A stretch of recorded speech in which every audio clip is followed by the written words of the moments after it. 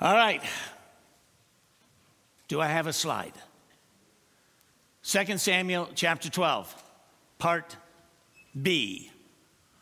And I think there's going to be a part C and D. I learned from the 8 o'clock service that I did not get through the whole sermon. So now we are going to run short as well. I am sorry. You will have to come back next week to get the rest of it. So if you remember, a few weeks ago, I preached a sermon about David dancing before the Lord in that white robe. And do you remember his wife, Michelle, was very upset with him? And I entitled that sermon, Man, David, are you in trouble when you get home with your wife? Do you remember that?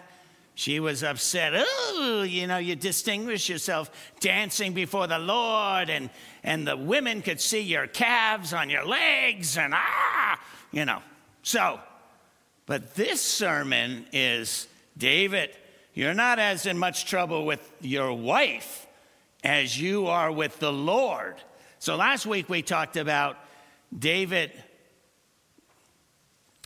cheating with Bathsheba. By the way, I did not mention this, and I stall myself, but where did David see her?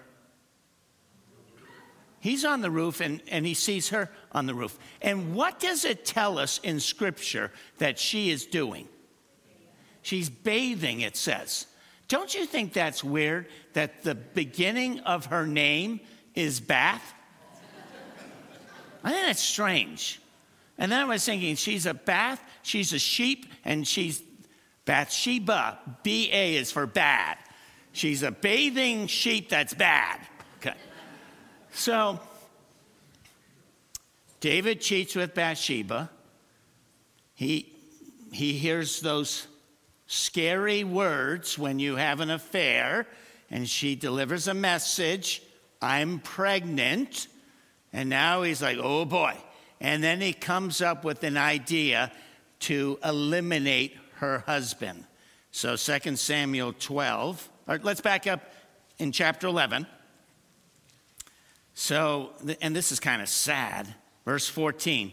In the morning, David wrote a letter to Joab. Joab's the general of the army. And sent it with Uriah. Uriah is Bathsheba's husband. In it he wrote, put Uriah out in front where the fighting is fiercest. Then withdraw from him so that he will be struck down and die. I feel Uriah, who is one of the 31 mighty warriors, he's been a friend of David's for a long time. Uriah is he's so trusting of David, he actually delivers, without even looking, his own letter of how he's going to die to Joab, the general, who has Uriah put to death by following these instructions. Verse 26 of chapter 11. When Uriah's wife heard that her husband was dead, she mourned for him. I have no idea how long. A couple days? A couple weeks? I don't know. Verse 27. After the time of mourning was over, David had her brought to his house, and she became his wife and bore him a son. But the thing David had done displeased the Lord. Oh, by the way, so how long has it been since they committed adultery and we read that the thing David had done displeased the Lord, which was after the birth of their son? Can you figure that out? Do you know how long a pregnancy is? 9 months. So I'm thinking King David's like, I got away with this. It's been 9 months. Nothing's happened to me. I got away with it. But then we read that the Lord was displeased with David. David, you're not as in much trouble with your wife as you are with the Lord. Chapter 12, verse 1. The Lord sent Nathan to David. When he came to him, he said, so Nathan is David's pastor, he's a prophet, and the Lord sent him, and he's going to give this parable that's really about David and Uriah, but you have to kind of read through the lines. There were two men in a certain town, one rich that's you, David, and the other poor, that's Uriah. The rich man had a very large number of sheep and cattle. That's King David with all his wives. But the poor man had nothing except one little ewe lamb he had bought. That's Uriah that has just one wife. He raised it. It grew up with him and his children. It shared his food, drank from his cup, and even slept in his arms. It was like a daughter to him. Now a traveler came to the rich man, but the rich man refrained from taking one of his own sheep or cattle to prepare a meal for the traveler who had come to him. Instead, he took the ewe lamb that belonged to the poor man and prepared it for the one who had come to him. David burned with anger against the man. And he said to Nathan, you know what? As surely as the Lord lives, that man that did this deserves to die. He must die. He's got to pay for it. That lamb 4 times over because he did such a thing and had no pity. Then Nathan said to David, you are the man. This is what the Lord, the God of Israel, says. I anointed you king over Israel, and I delivered you from the hand of Saul. I gave your master's house to you, and your master's wives into your arms. I gave you all Israel and Judah, and if all this had been too little, I would have given you even more. Why did you despise the word of the Lord by doing what is evil in his eyes? You struck down Uriah the Hittite with the sword and took his wife to be your own. You killed him with the sword of the Ammonites. Now, therefore, the sword will never depart from your house, because you despised me and took the wife of Uriah the Hittite to be your own. This is what the Lord says. Out of your own household, I'm going to bring calamity on you. So let me see here. Okay. Well, let's read on. Calamity on you, because before your very eyes, I will take your wives and give them to one who is close to you, and he will sleep with your wives in broad daylight. You did it in secret, but I will do this thing in broad daylight before all Israel. Then David said to Nathan, I have sinned against the Lord. Nathan replied, the Lord has taken away your sin. You are not going to die. But because by doing this you have shown utter contempt for the Lord, the son born to you will die. Okay, we're going to stop there. So, I got 8 lessons, 8 powerful, thought-provoking lessons in this section of Scripture. Lesson number 1 is there are certain sins that really get under the skin of God the Father if he actually had skin. So, I know that all sin, God hates all sin, and all sin will send us to hell. But the question is there certain sins that God says, I really don't like these sins. I hate these. I despise them. These are at the top of the list. And the answer is yes. Proverbs 6:16-19 tells us the 7 sins that drive God mad, angry, okay? So here they are. David, let's see how you line up. There are 6 things that the Lord hates, 7 that he detests. Number 1, he hates that pride, haughty look, that pride. David, you've got that. Ding, you got one of the 7. Number 2, a lying tongue. Oh yeah, David's lying to Uriah, and ding, 2 out of 7 so far, David, you've got. Number 3, hands that kill the innocent. Ding! You got that one too, David. You're batting 300 or whatever they say. Yeah, you killed Uriah, the innocent. Number 4, a heart that plots evil. Ding! You got that one too, David. You were plotting the death of Uriah. Number 5, feet that race to do wrong. Ding! You got that one because David, he's like, she's pregnant. Very quickly, he devises the plan of having Uriah put to death. So feet that race to do, you got that one too, David. Number 5, a false witness who pours out lies. You got that one. And last one, 7, a person who sows discord in a family. Oh yeah, you broke up a family, Bathsheba. Ding, David, you got all 7. You got a 300 in bowling. No wonder why God's displeased with you. Lesson number 2. What's the toughest part, one of the toughest parts of being a pastor? And it's back in chapter 12, verse 1. The Lord sent Nathan, who's David's pastor, prophet, to David to confront David with his sin. That's the toughest thing about being a pastor, is when I have to confront people with their sin that are close friends. David and Nathan are close. That's got to be tough, very dangerous. All through Scripture, pastors and prophets who have confronted people with their sin have often died. You remember John the Baptist, right? He confronted King Herod. Didn't work out too well for him. King Herod, you shouldn't be with your brother's wife. And John the Baptist lost his head over that. But even worse, so I was thinking about an oncologist. Here's an oncologist. He's looking at the x-rays of a young man here that just found out the horrible news that he's got brain cancer.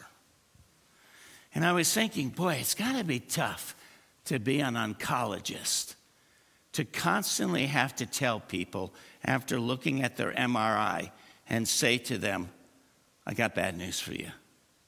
You've got cancer. That's got to get to them. I'm thinking an oncologist has to tell 10 people, young kids and teenagers, and every day you're giving this bad news. You got cancer. You have cancer. You know, like, oh man, that's got to play with their mind. So this is like a spiritual MRI. And for pastors, it's very difficult because when I do the spiritual MRI, I find that all of us have sinned and fall short of the glory of God, and that all of us deserve to go to hell, that the wages of sin is death, that we all of us have spiritual cancer. And I don't like telling people that they're sinners and that unless they get the treatment, which is Jesus Christ and his blood, unless you get the treatment, you're going to die and go to hell. No pastor likes to do that. And in fact, there's a whole movement in the United States where pastors are like, we're not doing that anymore. We're not telling people that. It's too painful. People don't want to hear it. Can you imagine the oncologist? He's done it so long, and he finally says, I'm not going to do it anymore. It's too brutal. It's too hard. And so the oncologist looks at the x-rays, the MRI. Oh, yeah, he sees the cancer, but he tells the people that come, says, it looks good to me. You're good. Go enjoy life. Because he doesn't want to tell them anymore the truth. You with me? There's a lot of pastors now who won't tell their people. They tell their people, you're good enough. You're going to get to heaven. You got enough good deeds. There's even a religious leader who says, if you're good atheists, I think you'll get to heaven too. It's sad. So the gospel is no longer being preached because men won't give the people the truth. But it is difficult. It's one of my least favorite things to do. Lesson 3, we're often blind to our own faults, but man, can we see other people's faults magnified. So Nathan comes and gives this little parable about the rich guy and the poor guy that only has one sheep, and the rich guy has a ton. And David, it's all about David, but he doesn't see it at all. He is totally blind. But man, does he see it in this other person, the same sin. He's like, yeah, that guy deserves to die. He needs to pay fourfold. He is so horrible. So we're very good at seeing other people's sins, but we're very bad at seeing our own.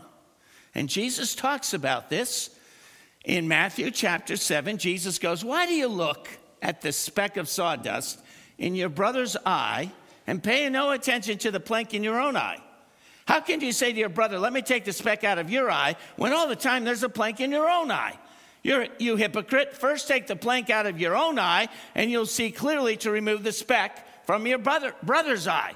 David, you are a hypocrite. You are condemning that person that took that one sheep, but you are guilty. You have a plank.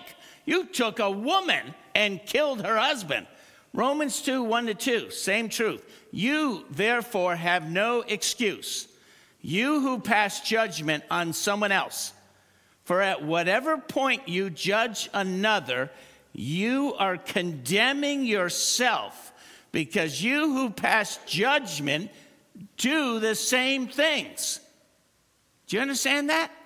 When you're passing judgment on someone else, 99% of the time, you're actually passing judgment on yourself because you are guilty of the same root sin. My wife and I are talking. Do you see that brother in the church? They cannot control their spending. They're spending money all the time. They're wasteful. They're not saving it. They're not giving. They have no self-control, dear. I can't believe, that they're... By the way, did you pick up my 5 Big Macs at McDonald's for me to eat for my snack?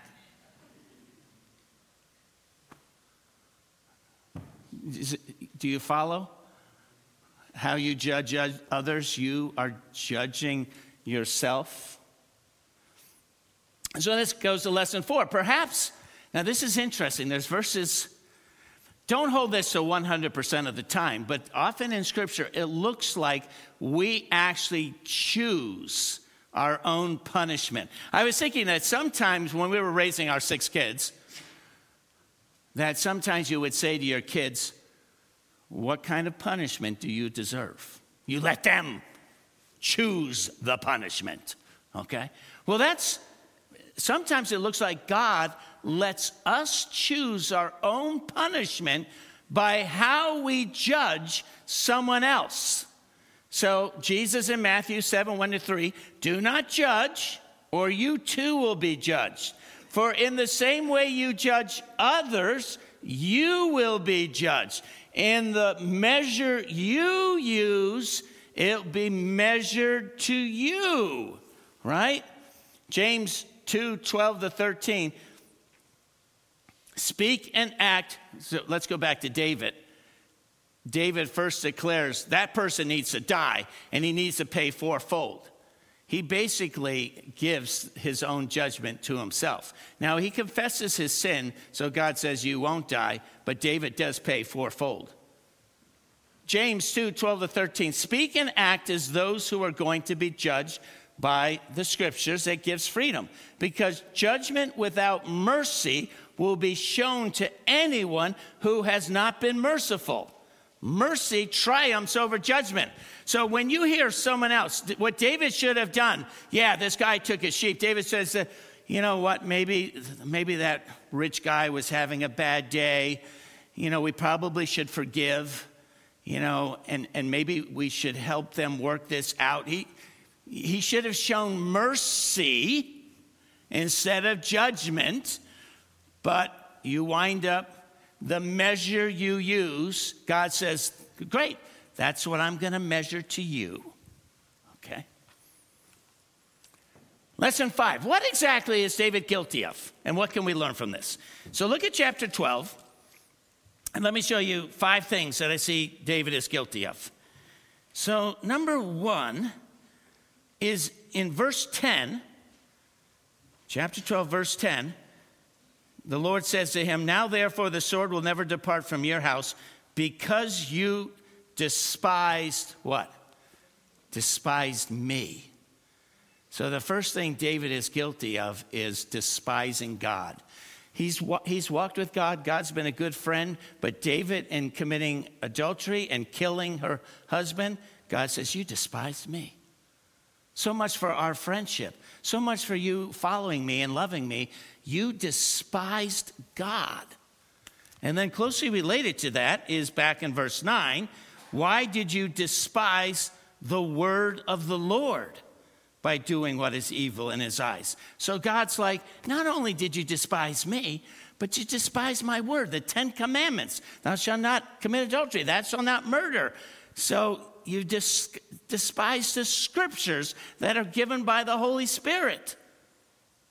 And then number 3, you took Uriah, verse 10, now therefore the sword will never depart from your home, because you despised me, and took the wife of Uriah the Hittite to be your own.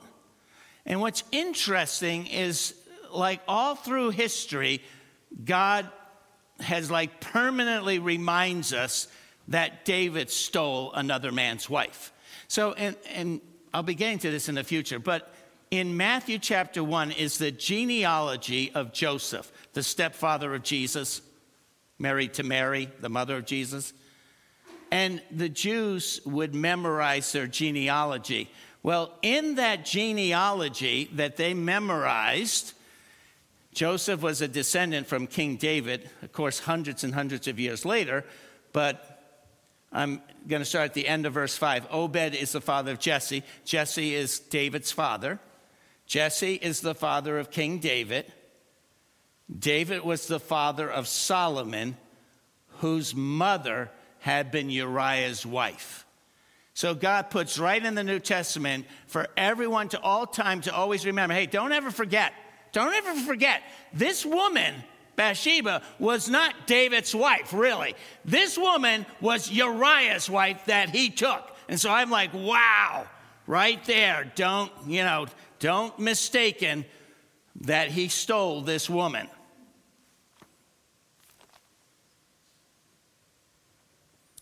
Number 4, and this is sad. Look at verse 9, chapter 12, verse 9. So let me see. He despised God. He despised his word. He stole another man's wife. And then in verse 9, why did you despise the word of the Lord by doing what is evil in his eyes? You struck down Uriah the Hittite with the sword. So keep that in mind. He had him killed with the sword and took his wife to be your own. And then the Lord emphasizes something here. You killed him with the sword of the Ammonites. So there's like a second emphasis. Not only, David, did you kill him, but you killed him using the army of Satan. You used Satan and his army to kill your own best friend. So David's in panic. He's in trouble. And so in a sense, this is called going back to Egypt. This is, in the Old Testament, the Israelites are always told, don't go back to Egypt. Don't go back to Pharaoh, who represents Satan, and Egypt represents the world. So God's constantly, after you're saved, they had the Passover, the baptism through the Red Sea. After you're saved, don't go back to your old master, Satan. We've all been delivered.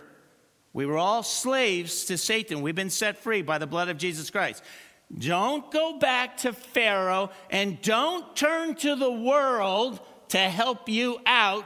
You're trusting Jesus. But David has to kill someone. And so in essence, he turns to to the world, to the enemy, and says, hey, Satan, I know you were my old master. I know I've been set free from you by Jesus Christ, but I need your help. I got myself into trouble. Do you mind if you kill someone to help me out? So David turns, and God says, how could you? You turn to the Ammonites, you turn to the wicked to kill one of God's people. You're driving down the road, and I know this is just an easy sin to pick on without picking on other specific sins. This is road rage. I know none of us have road rage problems, okay? Although studies show that about 80% of the people out there do, but not us. Anyway, you're driving down the road, someone cuts you off. I curse you and hope that you have a car accident down the road and get killed. Now, when you do that, you're not actually praying to God. You know that? Because God doesn't do that stuff. So you are actually asking Satan, your old master, to help you out. Satan, I usually don't come to you, but I remember you're the God of punishment and death and hurting people. Would you do me a favor? Would you punish that driver who just cut me off? Would you do something bad to them? You just turn to the enemy for help, to curse someone. Or number 5 that I see, what David was guilty of, is just not coming to the Lord. So look at verse 7. So Nathan said to David, you are the man. This is what the Lord, the God of Israel, says. And now this is God talking to David. And I'll apply it to myself, okay? So he says to David, the Lord says to David, I anointed you king over Israel. That would be like the Lord saying to me, Joe, I anointed you with the Holy Spirit to be lead pastor over Life Point, okay? And I delivered you from the hand of Saul. So the Lord says, Joe, and I delivered you from the hand of your enemies and the devil. And I gave your master's house to you and your master's wives into your arms. As I said before, my wife is 100 women in one. I know some men need multiple wives. My wife is all of them. So I gave you a wife. I gave you all Israel and Judah. So that's the Lord saying, look, Joe, I gave you a great church. You have wonderful staff. You have a nice house. You drive a nice car. You have a nice wife. You've got lots of neat hobbies. I've given you health. And if you were bored, instead of sleeping around with another woman in the church, if you're bored and most of the time that you're cheating, you're just bored in life, you're looking for something else. God says, if that wasn't enough, if that had been too little, Joe, I would have given you even more. Why didn't you come to me, David? David, if you were bored, if you were like looking for a new challenge, if you were like, God says, you shouldn't have gone after Bathsheba. I would have given you a new hobby, a new interest, something you just had to come to me and ask. I would have renewed your love for the wives that you have. So why would you do that? So it reminds me of all of us. Like in James, it says, you do not have because you do not ask. So instead of lusting and getting yourself into trouble, just come to God and say, God, I'm not happy. I don't know what it is I'm missing. I don't believe it's that someone else's spouse. I don't believe I need to get it. I need your help, Lord. Psalm 37:4, delight yourself in the Lord, and he'll give you the desires of your heart. So I just think God's like, David, I've given you so much. If it wasn't enough, just let me know. I would have, helped you out, that you didn't have to take someone else's wife. Lesson 6, what's the actual punishment God brings upon David? Well, he does tell David that he's probably going to die. When David says, this man deserves to die, it wasn't until David said to Nathan in verse 13, David said to Nathan, I have sinned against the Lord, that Nathan replied, the Lord has taken away your sin. You are not going to die. I'll talk about, because I'm out of time, more this next week. But David does say he needs to pay fourfold. He needs to lose, the rich man needs to lose 4 lambs. And so if you come back to verse 10, the Lord says, now therefore the sword will never depart from your house.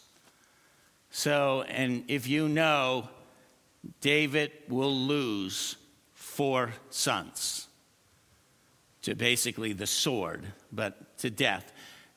First son is, of course, the son David and Bathsheba have. Second son is the next chapter. Amnon gets killed by one of his other brothers, one of David's other sons. So that's the second son. The third son is Absalom, who revolts. It's probably David's favorite son, who revolts against his father to try to take over. He's the one that sleeps with David's wives in public. And Absalom gets killed, so that's son number 3. And then Adonijah gets killed in the beginning of 1 Kings, and that's son number 4. Now, again, I'm just recommending to all of you, be very careful how you judge others, because Jesus says, the measure you use is what I'll measure to you. So I would be very merciful, very grace-filled. When you see a brother or sister in sin or other people in sin, you should be always in the back of your mind, how do you want dished back to you what you're dishing on someone else?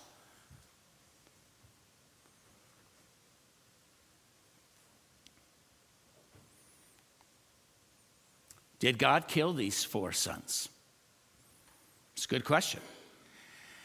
So what I believe God did was he removed his divine protection around David's family. You don't want this to happen. Like Job, there was a divine protection around his family that then when God removed it, Satan was able to attack. We all have guardian angels as believers. We have guardian angels and divine protection that we don't realize how often probably God has protected our lives. We pray for traveling mercies. We pray, may God's angels and his spirit protect us as we travel on the road. This is just an example. And then you're driving down the road. Oh, there's a car accident in front of me. I got a detour. Oh, I hate detours. It's going to make me late for work. Not realizing that an angel saw that if the normal course of history would have taken place and the angel didn't have that detour at that point to take you off, if the angel hadn't arranged that, you would have gone on and a head-on collision and you would have been killed. But you don't see that side. You're praying for it. You trust in God's deliverance and protection. But when we get to heaven someday, I think God's going to show just how busy his guardian angels and prayers were changing the course of history in our lives so that normally what would have occurred did not occur. So I think God just removed the protection from these 4 sons. And so when God removes his protection, he says, I'm just going to let the normal course of history happen. And this is what people do. When I remove my protection, people just start hurting each other. You know, 2 Thessalonians talks about that the Spirit of God and the church is holding back the day of evil. The reason why we are not totally destroying ourselves on this planet yet is because the Holy Spirit and the church is restraining. We're like salt. We're holding back what normally would happen. But at some point when Jesus takes the bride out, the church goes out, and that divine holding back of evil, the Spirit of God goes with the church. And then the normal course of history occurs in Revelation, the 7 years of the tribulation. Wait till you see what people will do to each other on this earth when there is no church and Holy Spirit holding back the satanic influence and the sinful nature of people. Well, within the first 3 years, half the earth will be killed. 50% of the people will kill each other.